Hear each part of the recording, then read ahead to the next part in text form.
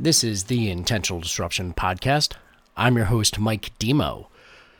Today it's episode 90, and as I look out of my office, we're getting the first snow of the year here in Connecticut. And it's a beautiful thing to be able to look at. It is part of one of my favorite times of year. And that good energy is something that has definitely served me, because it hasn't been necessarily easy to be super positive all the time, especially in the industries that I know quite well. It's been an interesting year, and when I say interesting, it's been challenging. There's a lot of people that are facing issues with being a commoditized product or service that haven't made the shift in what their core offers look like to make them more compelling in an increasingly tightening market. And today what I wanted to do is share some of the lessons from my year so far.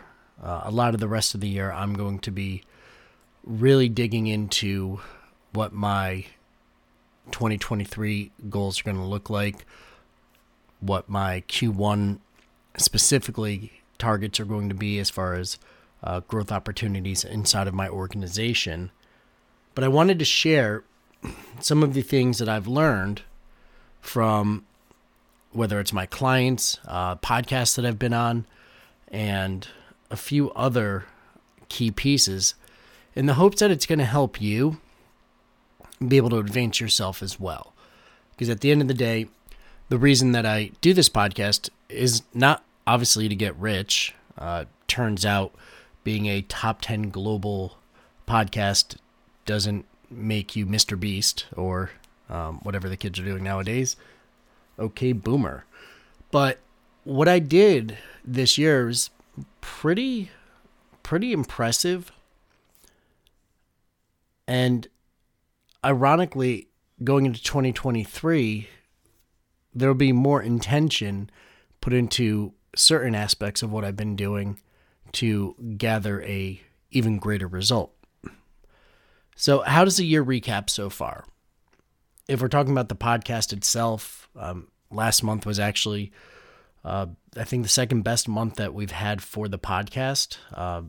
Month-over-month growth of almost 100% in the podcast, which tells me that there's resonation in the message that I send. I don't do paid ads or a ton of promotion, which probably should at this point, it sounds like. But the message is getting out there.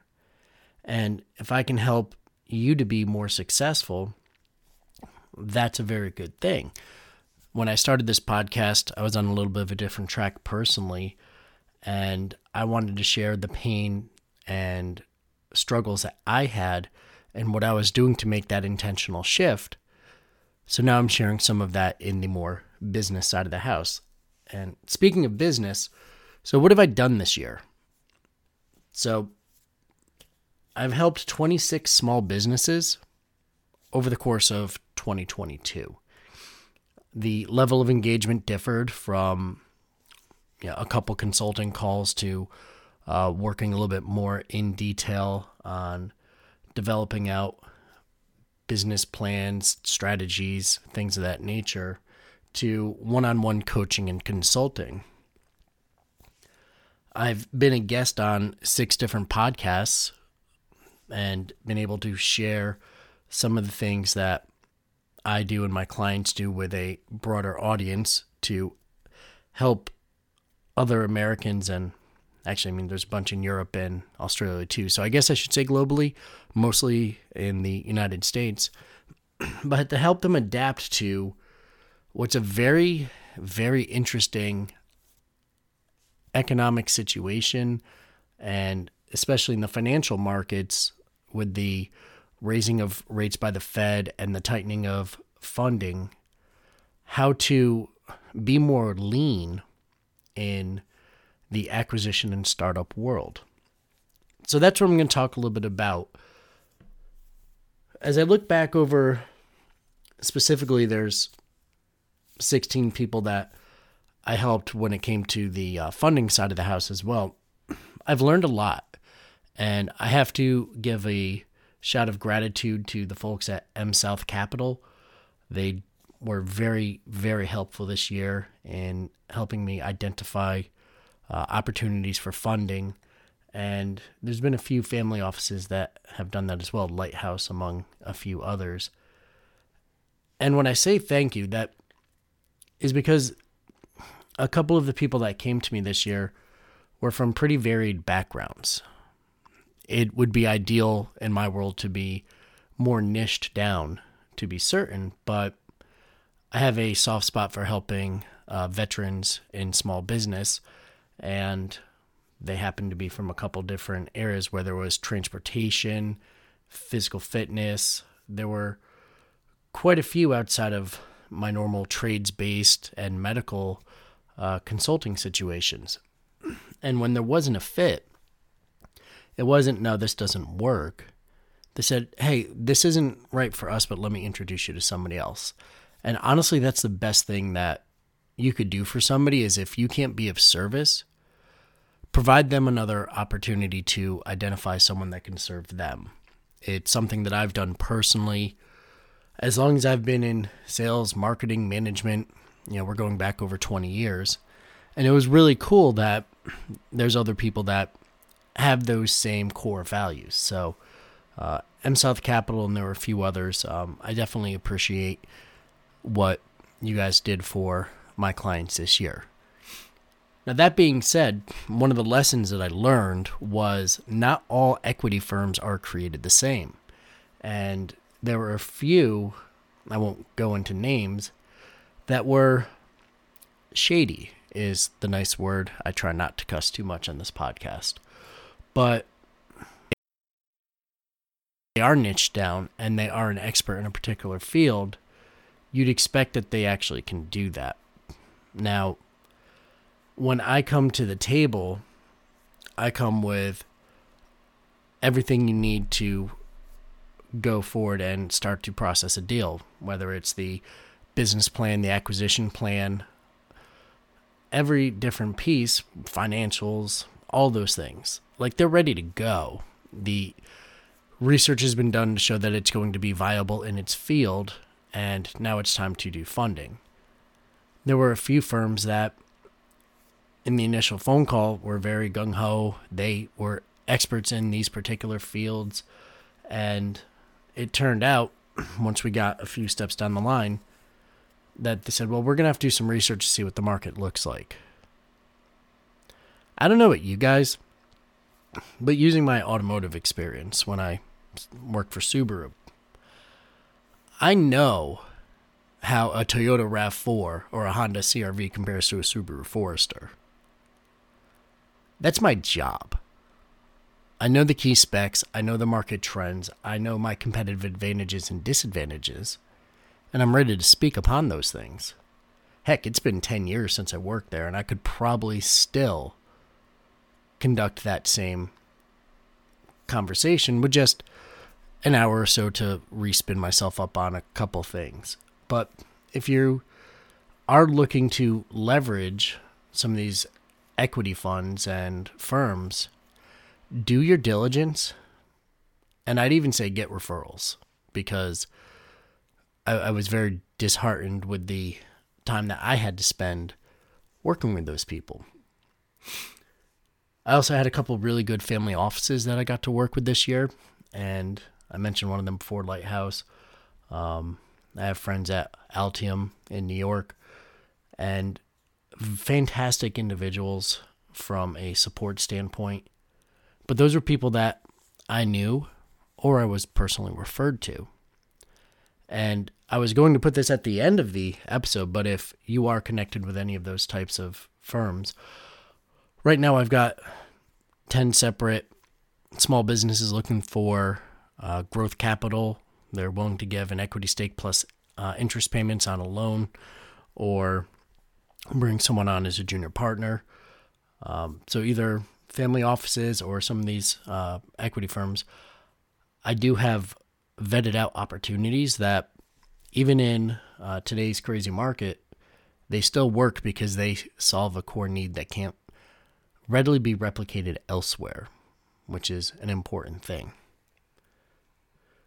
So going on to some of the lessons I learned from some of the people that I worked with. One of them, I'll call him Dave because that's his name, and really good dude.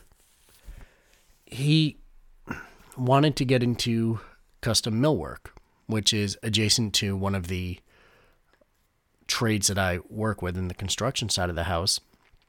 We wanted to get into creating high quality boardwork, millwork, and had a problem, being more of a startup, with how do I get startup capital to do what I want. See, he needed equipment in order to do this, but instead of just talking about the equipment, we put together the plan so that he could not only get the equipment, but also have people to work the equipment so that he could stay inside of his zone of genius and do some of the Sawyer work. He's doing fantastic, and if you do want custom boards for your high-end project, he is a fantastic resource, shipping out of Tennessee. I'm happy to put you in contact. Feel free to reach out to me on that. And with him, what was really special is the willingness to adjust fires, adapt, and then most importantly, execute. We identified how to go forward, and instead of thinking and honestly overthinking, it's like, all right, we have a plan, let's go execute. And that's something that I've seen in a lot of the veterans that I assist, is they're usually a little bit quicker to act than some of the non-veteran people that I work with. It doesn't make one better, no shame, guilt there. It's just there's some enculturation for a lot of the GWOT veterans where the speed to execution seems to be very rapid, which is fantastic to see. Now, on the other side of that, one of the projects that did not go through was related to the acquisition of a hardware store. And that one, I'll take on me. This was a situation where a veteran was looking to acquire a business, and the initial numbers that I received turned out not to be accurate. And this business was really close, razor's edge, to where the cost of capital to acquire would have made it so that the deal just wasn't going to be profitable. And it took a while to get that information and to finally come to that conclusion. Now, if somebody was doing an all-cash deal, it's fine because, you don't have to leverage debt. But in this case, the individual did. And that comes back to a point. You need to know your numbers. And this individual had been working inside of the hardware store, but they didn't have good, accurate reporting on the numbers. So you need to know your numbers, and a lot of that is on the seller if it's an acquisition, but you need to know what the numbers look like so you can identify whether there's an opportunity to leverage. That became more and more important as the year went on, as the cost of capital increased essentially by double. It's pretty wild. The SBA is great, but a lot of the folks that I work with don't fit into the SBA bucket. A lot of the times it's because of the length of time a business has been open, what they're looking to use the funds for from the growth standpoint, and also the time requirements where they needed access to capital more rapidly. It's one of the soft underbelly issues that last week I saw Dr. David Kelly from JP Morgan in person, and on the Acela corridor and on the trillion-dollar asset manager side of the house, they don't really see that as much. But if you're going to have to pay 15-20% interest, that means that your net margins are probably going to be 5 to 10%. So the cost of capital is almost equal to the margins of the business. Now, in a e-commerce type situation, obviously the margins are going to be different, but for businesses, real people in real locations, it's really tight. It's really tight. And that's where coming to know your numbers and what the growth opportunity can be is so important. That ties in with another gentleman that I assisted with. And there were funding opportunities missed because we didn't have a clear and concise vision for how the funds would be used, and that vision wasn't expressed in a cogent fashion. Some of that falls on me. I evidently didn't ask the right questions to ensure that I fully understood what the project entailed, and that made things a little bit harder because even with an NDA, getting some of the information, again, a little bit hard. But at the end of the day, what the actual ask was didn't have anything to do with the pro forma that had been presented. We went through and we did a redevelopment of the pro forma, and that one is actually still in process of identifying funding. So if there's anybody that is interested in Opportunity Zone opportunities in the Texas region specifically, I've got a fantastic one. Now we've got the materials up to date for exactly what the mission looks like. So again, I learned a lot this year, and a lot of it came down to my communication as well, and my clearly asking for the things that are required in order to make it happen. In that case, initially, I misunderstood what the goal was because it's a two-part with a second funding source down the road, and there are other things, but all of that clutter made the initial step much harder to do. I've worked with a couple people that have access to 8 figures of capital, and they weren't sure what to do with it. And that's an interesting quandary to be in. It's a good quandary to be sure, but if you don't know what you want to do, it's hard to pull the trigger when a fantastic opportunity comes up because you're not sure if it fits your specialization, your future goals, and where you see things going. So again, if you're looking and you've got some dry powder, taking the time to understand your zone of genius, how involved you want to be, these are all important things to see where that capital should be leveraged. Now, since we're talking about capital, there also was a gentleman that I assisted where we had to make changes. The cost of goods went up significantly over the course of the year, and the build out for what this individual was doing essentially doubled over the course of a 3-month period, which is pretty wild. But being able to see how to get the minimum viable product launched instead of the perfect product of your dreams, it's an important thing. I see quite often where we all want to have this perfect dream picture, but is that more important than getting off the ground? Not necessarily. Sometimes you just need to get your foot in the door, get traction so that you can progress forward. Now, personal lessons for myself, I need a better CRM. I'm in the process of debating from going from Excel to moving over to Salesforce. Using Salesforce simply because I've used it for years in my financial field, and I'm pretty aware on how to optimize it for what I need, but always be looking to enhance and increase your capabilities. So those are a couple quick hitters for me with what I've learned and what I've seen in 2022. Very excited to see what 2023 brings. And I'll wrap with the ask that I mentioned before. If you are part of an organization that does capital lending, funding, equity deals, or you have dry powder yourself, there's a few very solid options in my portfolio right now that I'd be happy to talk to you about.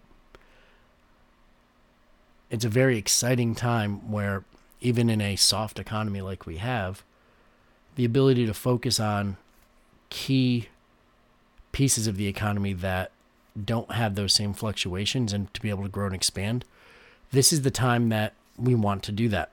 As Dr. Kelly said last week, if you're waiting for everybody to say everything's fine, everything's good, it's too late to get in. It's true in the capital markets. It's also true in business. The time is now to make moves, and I'm happy to have a conversation with you about what that might look like in the future. So I'm Mike Demo. You can connect with me on LinkedIn or Facebook, Mike Demo. You can go to my website, growwithdelta.com. I'm happy to put some time on the calendar. I have a scheduling link right on my website. So feel free to connect, and I look forward to hearing about your success in 2023.